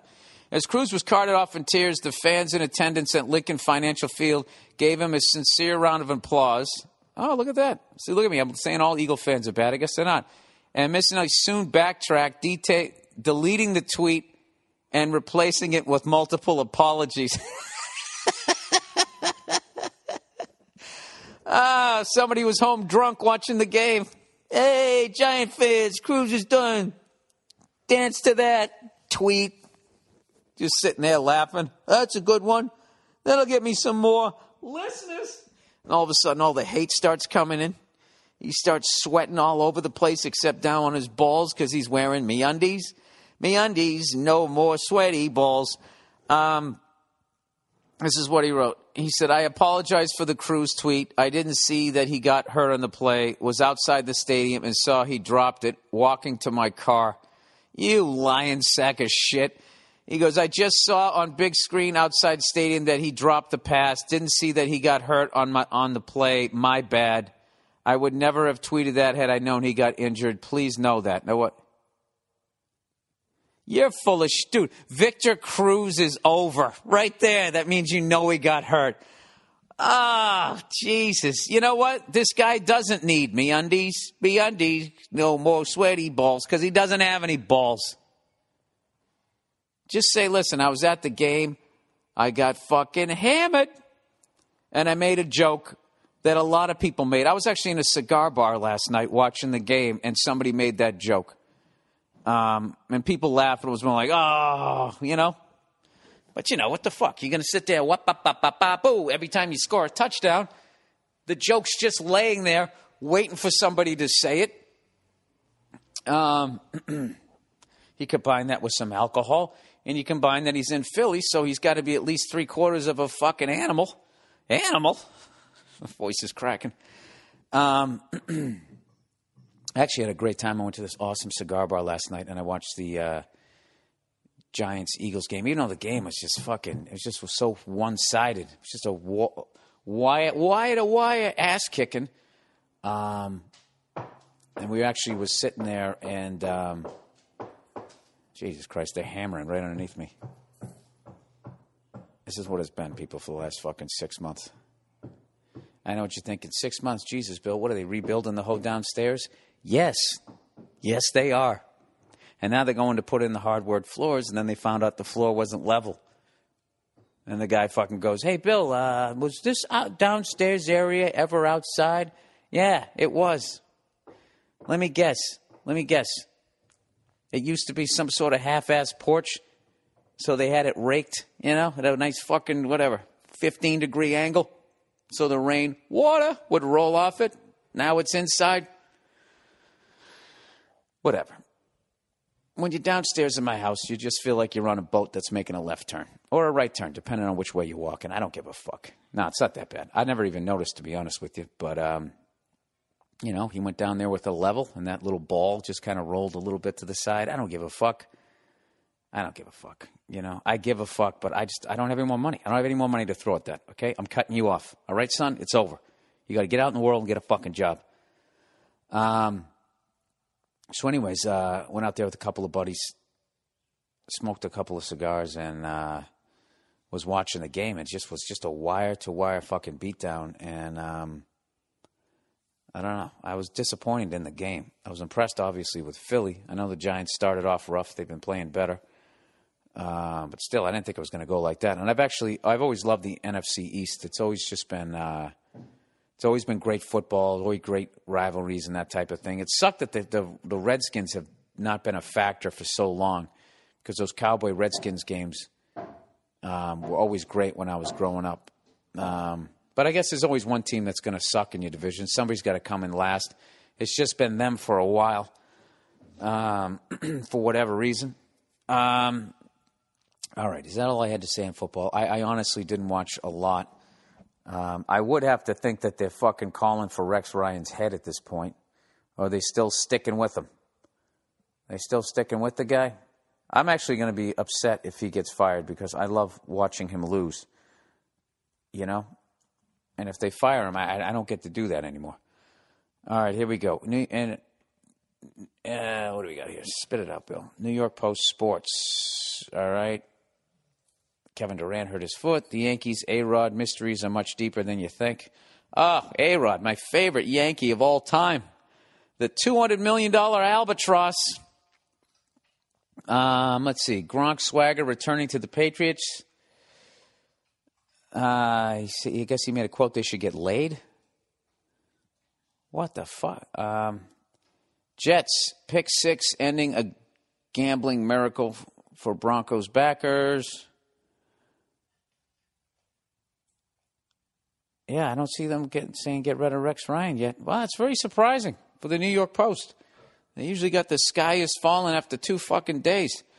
All right, I got to look at this story here. Sorry, guys, you just listening to me read the newspaper this week. Gronk swagger to the Patriots. They should get laid. Rob Gronkowski is always looking out for his teammates. Following New England's decisive 37-22 win. I love how it was decisive. We were up by 8 with 4 minutes to go. Somebody didn't watch the game. You just looked at the final score. 37-22 win over the Bills on Sunday. The Patriots tight end wanted to give credit to the often overlooked offensive line. He goes, they're the ones who should get laid tonight. Gronkowski said, that's very nice of him. See, that wasn't bad. That wasn't bad at all. All right, enough with the friggin' football. How about the baseball? How about the baseball? Boo. You guys been watching that shit? I've been watching the Royals. I haven't watched the Giants Cardinals. I saw the Cardinals had a walk-off last night, which is awesome. But hang on a second. Where the fuck did that story go? God damn it. The New York Post actually had a fucking great story about some nurse, because I don't want to have this all be sports and listen to you guys fucking whining at me. How much you do for the people who don't like sports? All right, nurse, here's one for you. For people who aren't into sports, nurse accused of killing 38 patients she found annoying. Cops arrested a nurse in northeast Italy. Hey, how you doing? In connection with deaths of as many as 38 patients whom she may have killed because she found them or their relatives annoying. Wow. Daniela Poggiali, a 42-year-old resident from the town of Lugo, was taken into custody over the weekend and booked for the alleged slaying of a 78-year-old patient, Rosa Calderoni, who died from an injection of potassium. Calderoni had been admitted to the hospital with a routine illness before she died unexpectedly. Tests show she died with a high amount of potassium, which can provoke cardiac arrest. in her bloodstream, according to Central European News. Her death triggered an investigation which found that 38 others had died mysteriously while Poggiali was on duty, the news agency reported. One of Poggiali's fellow nurses described her as a cold person but always eager to work. Wow. Another one of Poggiali's colleagues said that the accused nurse was once reported for giving powerful laxative to patients at the end of her shift to make work tougher for the nurses working after her. Filed under crime, Italy. Jesus Christ. Now there's a person who never got hugged as a child, huh? What a fucking... I shouldn't say that, man. Because she hasn't been convicted of anything. Why do they do that? Why do they protect the alleged victim but not the alleged accused?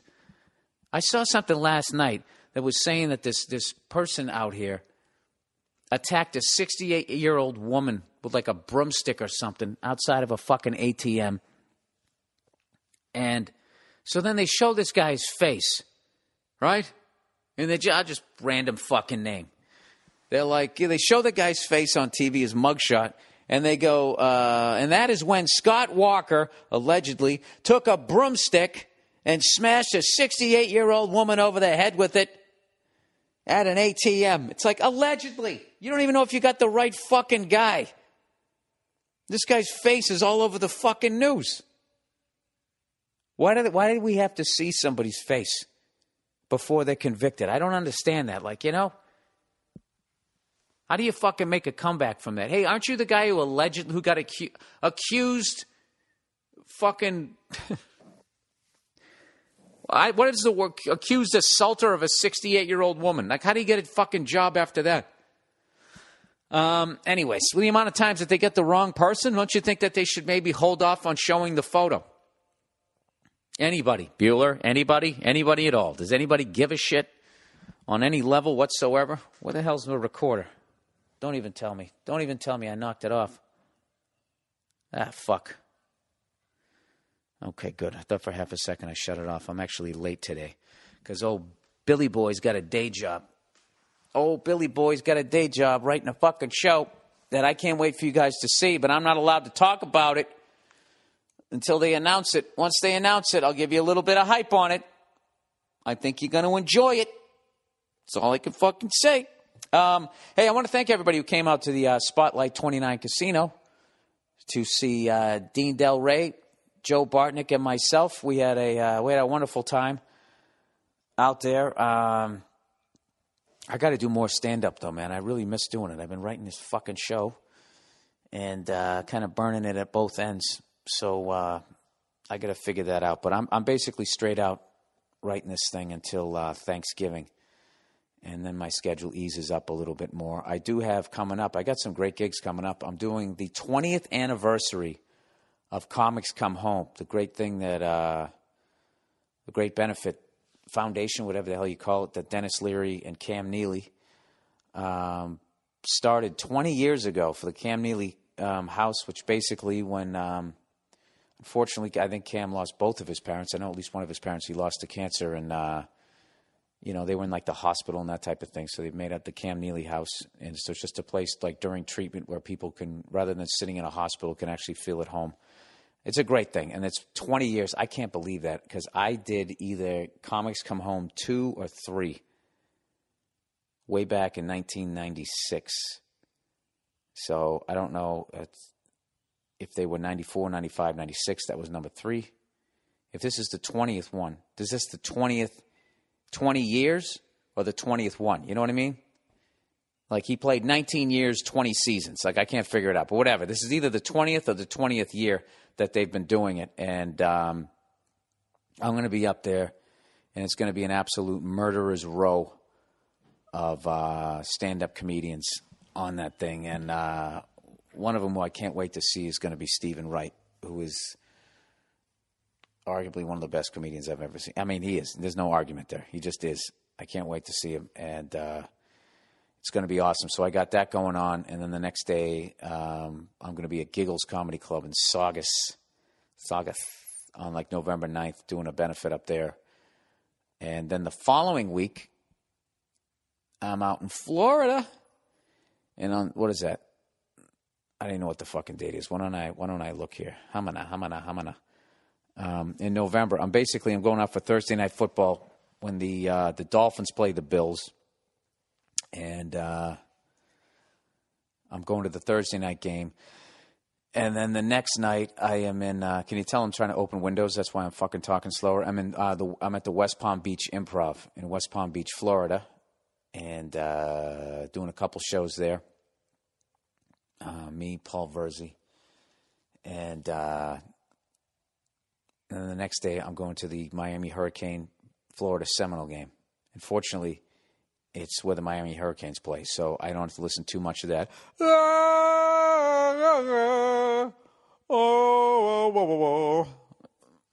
Fortunately, I won't have to do that. The amount of people who do that and actually think that that's, like Native Americans actually used to do that. Like that's actually one of their songs rather than it was just some horse shit that Hollywood made up. That and going, woo, all that bullshit. You know what's so fucking crazy is how that stuck around for this goddamn long. The people came up with that shit. Do you understand that they came up with that shit when people didn't even know how to act yet? At least on film or whatever like that. That was like 30 years before Why I Oughta. Let me tell you something, see? All of that stupid fucking horrible acting before Marlon Brando came around and changed the game. What's up, Cleo? What are you doing? Come here, buddy. Come here. How you doing? Good to see you. Good to see you. Good to see you. You taking a nap? Yeah, that was rough, wasn't it? Going to the side of the house, relieving yourself, and then eating a whole fucking can of dog food. You must be exhausted. I can really see why you have to go there and take another nap. Huh? What do you do all day? Nothing. Why are you always sleeping? I want an answer. Nothing. Microphone right in her muzzle. I get nothing. All right, get out of here. All right? Okay, go on. Fucking love that dog. Fucking love that dog, man. I will never not have a dog. In fact, this one here, if we got another dog, would probably try to kill it unless it was a baby boy, from what I heard. So I don't need that drama in my house. My dog's a psycho because somebody beat the shit out of it before I got it. So I'm going to keep this dog, and hopefully, God willing, how old is she? 5, 6 years? I don't want to think about this. However long she lasts. And but then the next round, I'm getting 2. I'm going to get a blue nose and a red nose pitty, couple of puppies. And that's it. I'm always going to have fucking dogs. They just make your life better. They really do. So anyways, hey, listen to this. Oh, Billy fucking Boozebag is 7 days sober. 8 days. I haven't drank in 8 days. It's fucking great. Now I'm ready to go on a fucking run. That's all it takes. For those of you guys trying to knock off the booze, unless you're like a serious fucking alcoholic, which fortunately I don't suffer from that, it takes like 5 days for me is the tipping point. If I'm like 3-4 days in, I'm like, this doesn't seem like a streak. You know what I mean? I'm not playing tonight, I'm going to sit back and fucking drink a beer, But then once you get, 5-6 days in, I got a nice little run going here. Little Cal Ripken Jr. going on here, right? I want to see how long I can go, blah, blah, blah, blah, blah. And I went to the store and I got a bunch of those little fucking plastic tins of a bunch of veggie shit. And I just shoved that down my pie hole. And now I got my body craving that again. I swear to God, man. I swear to God. The amount of people who are fucking addicted to sugar and salt has to be off the charts. But I might be doing that thing where I'm taking my life and superimposing it on everybody else's. You know what I mean? Like, well, if I suffer from this, then you must suffer from it. But I'm telling you, all I have to do is wake up in the morning, ba-doo, ba-da-boop, and I eat just oatmeal with a fucking banana in it. That fills me up. And then if I go and I get a salad with a fucking protein for lunch, it's over. Then that's all it takes to kind of break that sugar salt, fucking horseshit going back and forth. Pizza, cookies, ice cream, fucking burger, fries. Then you feel it. You feel yourself going off the rails, all fucking hyped up on the salt. I got to get some sugar. I got to fucking level. Yeah, you do a line of fucking sugar that levels you out. Then you wake up the next day and both of them are still fighting inside your body. And you wake up, what do you get? Do you get oatmeal? No, you grab the Fruit Loops. Then you're walking out the door all hopped up on sugar. You take a handful of, you fucking literally empty out all the pretzels and just drink the salt at the bottom of the bag just so you can get to fucking work. You know, and then you just keep chasing it.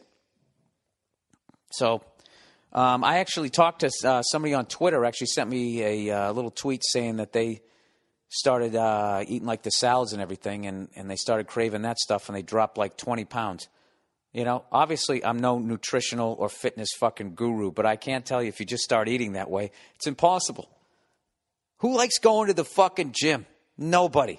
What would you rather do? Would you rather spend 45 fucking minutes on a treadmill or just sit down and over the course of 5 minutes just eat a salad? You know, with some fucking, chicken breast on there or some salmon. You know, or maybe you just go like a total veggie one with some beans in there. It's fucking over. Wouldn't you rather do that than eating the shit you want to eat and then jumping on a treadmill, wearing out your hips, your knees, and your feet, fucking trying to run? I'm going to run 1 mile. I'm going to walk the next mile. Just eat a fucking salad. Put your feet up. Eat a salad. Last night when I watched the game, I actually was sitting in a cigar bar, so I'm killing myself that way. But as far as food goes, I actually, what did I get? I ordered this beets and goat cheese salad, which back in the day, I would be like, you fucking pussy, right? I threw that thing down my throat, filled me up. I wasn't hungry, and I woke up today, and, my alabaster stomach wasn't sticking out as far as I thought it was going to be. It made me happy. I woke up this morning happy seeing that. And what did I do? Did I have to lift a bunch of weights? Did I have to run up and down the fucking street? Did I have to do a bunch of burpees standing in the sand next to some fucking tanned up chick who's never going to fuck me? No, I didn't. I just sat in a fucking lazy boy and fueled my body with the goddamn salad. Can't recommend it enough. Having said all that, I don't know shit about nutrition, but I do know if you get a fucking beaten goat cheese salad with a little caramelized fucking pecans in there, it's absolutely delicious. I highly recommend it. I don't want you guys walking around fucking being fat fucks. Who wants to be a fat fuck? You there in the back. You want to be a fat fuck? Well, good for you. All right, let's get to the questions for this week. All right, Japan. Dear Billy, I'm wondering when you're going to come to Japan and if there's a reason you have not. You have spoken about the food many times as being your favorite, along with Italian. The countryside is beautiful, so you could get in a good hike. Love you and love Nia. Well, you know what, sir? You tell me where I can go perform over there. Are there enough English-speaking Japanese that are going to understand my humor? Because I would love to go to Tokyo. I would love to go to Japan. You know what? I'm going to fucking make this happen. That's it. I'm going. You tell me where to go. You write me back. You tell me where to go. I know that there's obviously, we still have bases over there from that whole World War II thing. Sorry about that, by the way. I know we went a little hardcore with the second one. So it's about time I come over there with a little fucking olive branch and do my stupid, my stupid little fucking tricks there. Little somersault here, a little punchline there. Dude, I would absolutely love to go over there. Obviously, huge fan of the food, huge fan of the fucking architecture and everything that I've seen over there, both the old and the new. That whole thing where you fucking beat all those dolphins to death. I don't know about that shit, but I'm sure you're not doing it. Whatever, look at that. Already, we got some comedy there. I don't know shit about your country. There, I said it. But I want to go. I've never been to Asia. I'd love to go over there. I'd love to go to Japan, see the Great Wall and all of that shit. I'm kidding. I know that that's in China. All right, let's not get crazy. This is what I know about Asia, okay? As far as I know, the Japanese are basically the white people of Asia in that they feel that they are the most superior. And over the course of the centuries, they have tried to impose their will on the other people around them. Is that true? Why would I say this about the country that wants me to go there? Because I'm a fucking moron. Then you got Korea. You got North Korea, you got South Korea. North Korea has that one of the rarest things you'll ever see in the world, which is an out-of-shape Asian guy running their country. Okay? The North Koreans. So all the North Korean people are starving, and this guy is walking around as basically a fat-faced tub of shit. And this is what kills me about this guy. Okay, if you're going to be a dictator, you got to feed you. If you want it to last. I guess his dad was able to starve everybody. Dude, if I was a dictator, I would be such a good shit, no one would try to take me over. I wouldn't be out there raping and pillaging. I would run it nice. It would be all my fucking rules, but I would be a nice guy about it. When people go, we're kind of getting sick of that, I'd be like, I can see that. I can see that. Not because I really see it, just because I don't want you guys to eventually come and make an attempt on my life. So, what would you like? See, I don't have the backbone to be a dictator. Then you got China. You got a zillion fucking people, which isn't that kind of Japan's fault because they kept invading them. So then they were like, we're going to have so many fucking people that no matter how many of us you kill, there's going to be another wave coming over. And now look at them. Goddamn air over there is like brown. What else do I know? Do I know anything positive? Do I know anything positive? Yeah, I know something positive. All the martial arts come from there. You got yoga, came up from fucking India. But I know you guys had a wonderful life until the English got there and fucked everything up. Which is pretty much, that's the default answer around the world. Yeah, everything was going great, and then the English people came there and said, all right, these people here are a little bit better than those people there, a little bit better than those people there. And we're running shit, and go fuck yourself, settle in for the next 100 years. And then you'll force us out, then we're going to leave, and you guys can continue fighting this fight that we created that never really existed because you're really all the same people who should love one another and get along. Right? Anyways, Beatles album. Bill. Dear Billy 100.7 FM, a buddy of mine recently got in an argument over which has Beatles album. Do you guys even reread what the fuck he wrote? A buddy of mine recently got in an argument over which Beatles album is probably your favorite. Real intellectual stuff going on over here. He's making fun of himself. I'm saying it's Let It Be or the White Album. He says it's Rubber Soul. Oh, come on, man. How do you pick a favorite Beatles album? I mean, I definitely like their shit after, they weren't clean cut, just singing like, we're shaking up, baby, now. I hate that shit. She loves you, yeah, yeah. Hate that shit. But when they grew out their hair and started doing drugs, I love all of that shit. But it's been so long since I've listened to them, I'll have to get back to you on that one.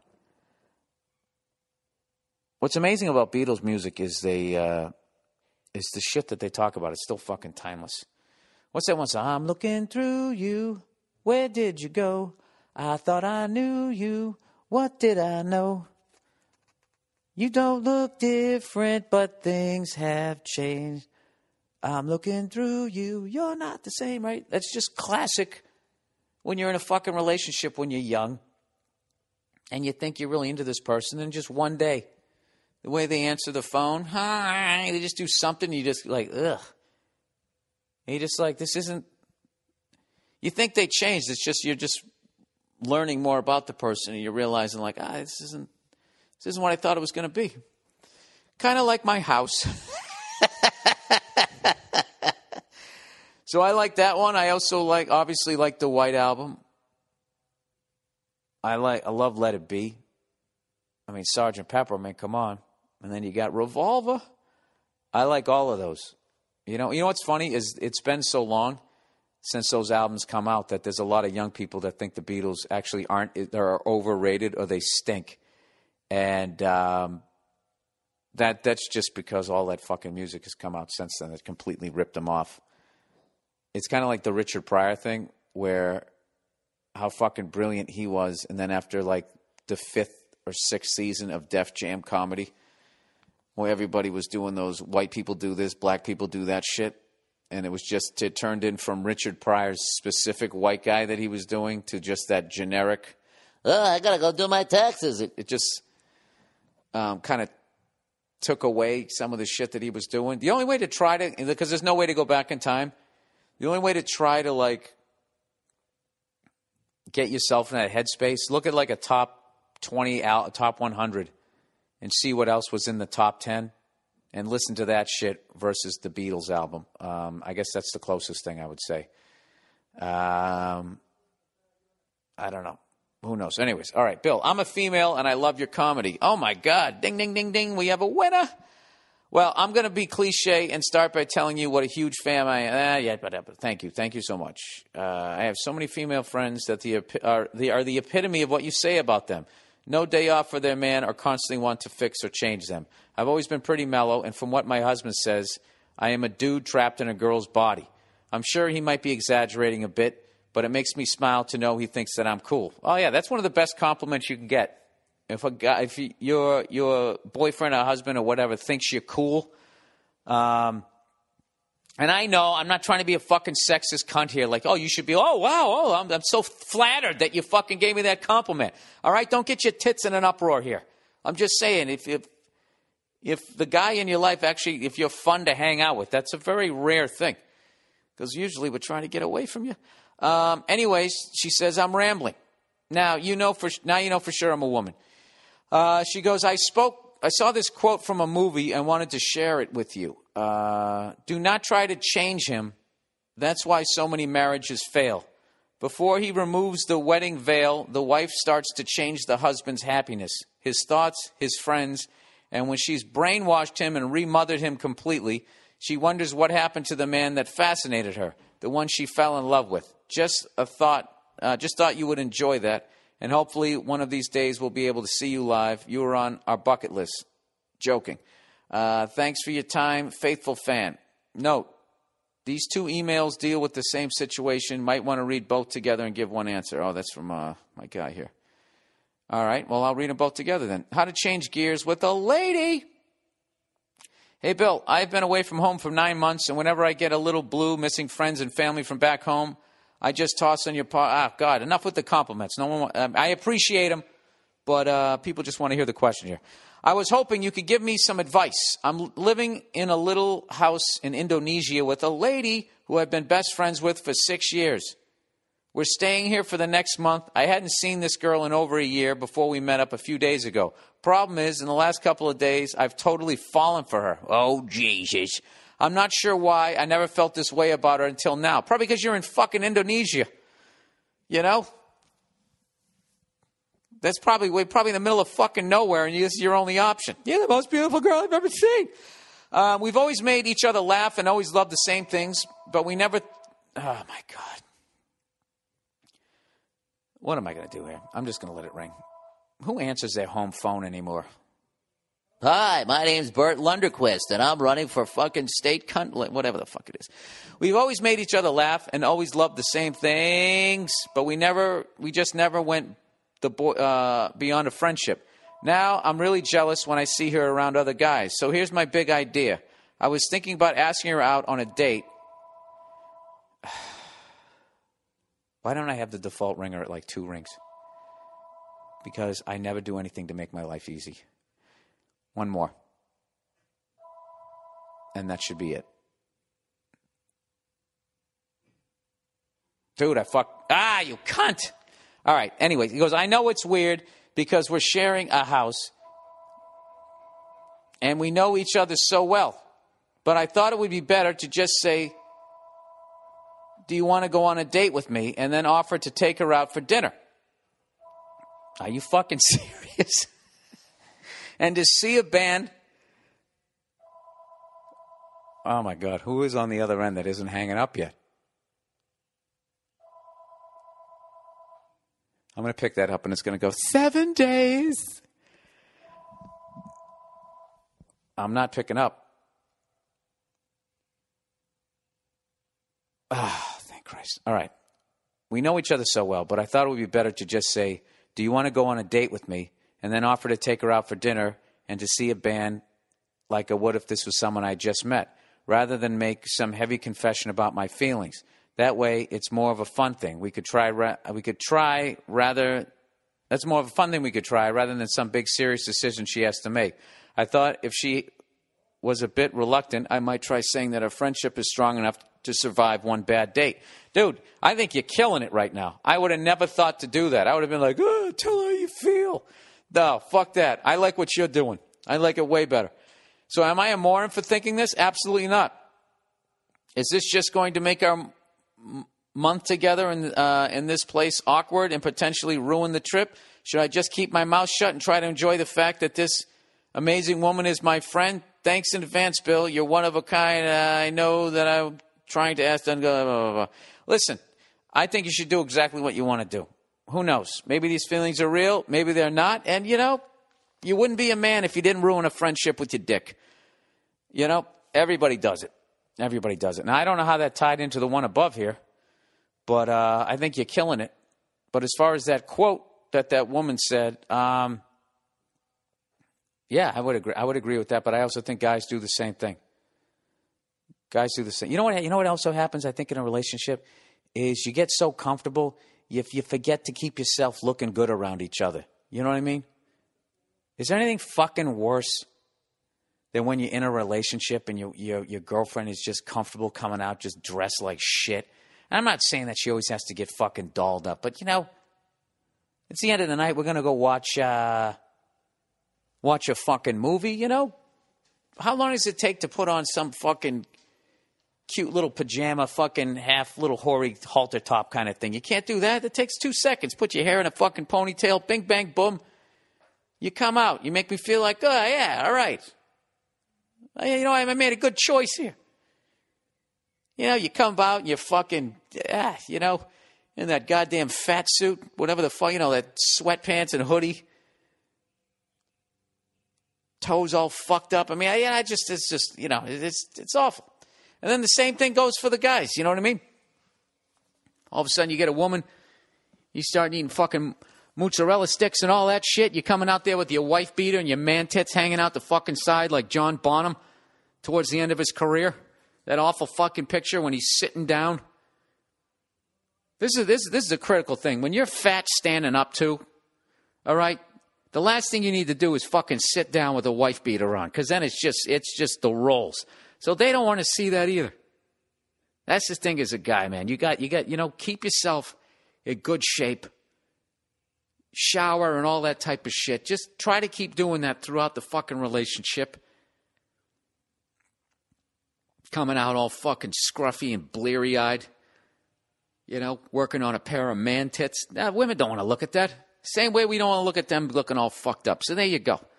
Don't take the person you're with for granted. All right? Look at me, just telling everybody what the fuck to do. All right, last one I got to do, and then I got to go to work. All right. Hey, contraceptive pill Bill. I'm coming to the end of my high school life with just a few weeks to go, and there's one girl I've been waiting to ask out for a while. Well, don't wait any longer. She's hot, smart, funny, witty, you fucking get it. But she's in a different social group to me, and I just know how I just don't know how I should go about asking her out, since we spent most of the past 2 years taking the same classes, yet I've barely talked to her. How would you go about talking to this girl that you have spent a lot of time around you? You both know each other, but you kept clear of.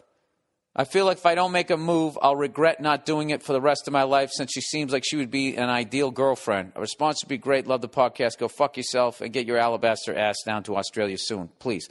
All right, dude. What we should do, you should just go fucking ask her out. Because here's the thing. Nothing bad will come of that. Okay? You won't have regret. You'll fucking get over a fear, which will help you further down the line. And even if this woman says no now, who knows? 4 or 5 years later, you run into her and she remembered that you liked her. You already broke down that fucking door. You might bang her or go out with her and fall in love with her after your 50th fucking high school reunion. So this is what you do. This is what I wish I did. This is what you do right here. Fucking ask her out. She says no. Just ask a bunch of them out. Fucking lay the groundwork. You're like a salesman. You're making pussy cold calls here right now for the rest of your high school career. And then you hit every fucking reunion. And you show up with a goddamn you have some sunglasses and a fucking white scarf wrapped around your fucking neck like a hero. And I'm telling you, you'll be fucking pulling pussy out of there like those fucking Japanese guys clubbing those fucking dolphins to death. It's a bad reference, but you know what I mean. That's what you should do. You should absolutely 100% ask her out or whatever. Just come walking up to her. Hey, how you doing? She knows your fucking name. She'll say hello back. And just say, hey, listen, I've kind of been staring at your tits the last couple of years. Don't say that. Whatever. Just ask her out. Just fucking ask her out. Nothing bad will come. She even if she says no, she might say to her friends, "Yeah, I can believe who asked me out. So-and-so asked you out." And one of them's going to respect it and be like, I didn't know he had that in him. Maybe one of them gets a little insecure. What? He doesn't like my rack and fucking hoo-ha. And next thing you know, you got that coming down the pike. Okay? You got to get on the phone. You got to make your calls in the morning or you don't get any sales at night. All right? That's the fucking That's the podcast for this week, everybody. Go fuck yourselves. My prediction for the Patriots-Jets. If it's at the Patriots, I say we win. If it's at the Jets, I don't know. But I think it's going to be a close game, despite the fact that the Jets allegedly suck and all of this shit. This is the classic game where gamblers fall into just looking at the numbers and looking at the records and all of that shit. And what you have to understand is every week, what blows up your parlay? There's always that game where something happened. It makes no fucking sense. All right? The old chaos theory, like Jurassic fucking Park there. The Jets always play us tough. If we go in there and we kick the shit out of them, then they truly are a tough fucking team. I don't know. I don't have faith in the Patriots. I just feel like Tom Brady's been on his back even yesterday. That guy was on his fucking back more than I've seen. He's been on his back more this fucking season than I've seen in his goddamn career. I still think we're working that out. And Ridley went down and Mayo went down. And I don't think, obviously, they're going to be back for the Thursday game. I haven't looked at the sports page yet to see how bad it is. So that's a huge blow to our defense and our running game. So we got a lot closer to the fucking Jets. All right? Take that with a grain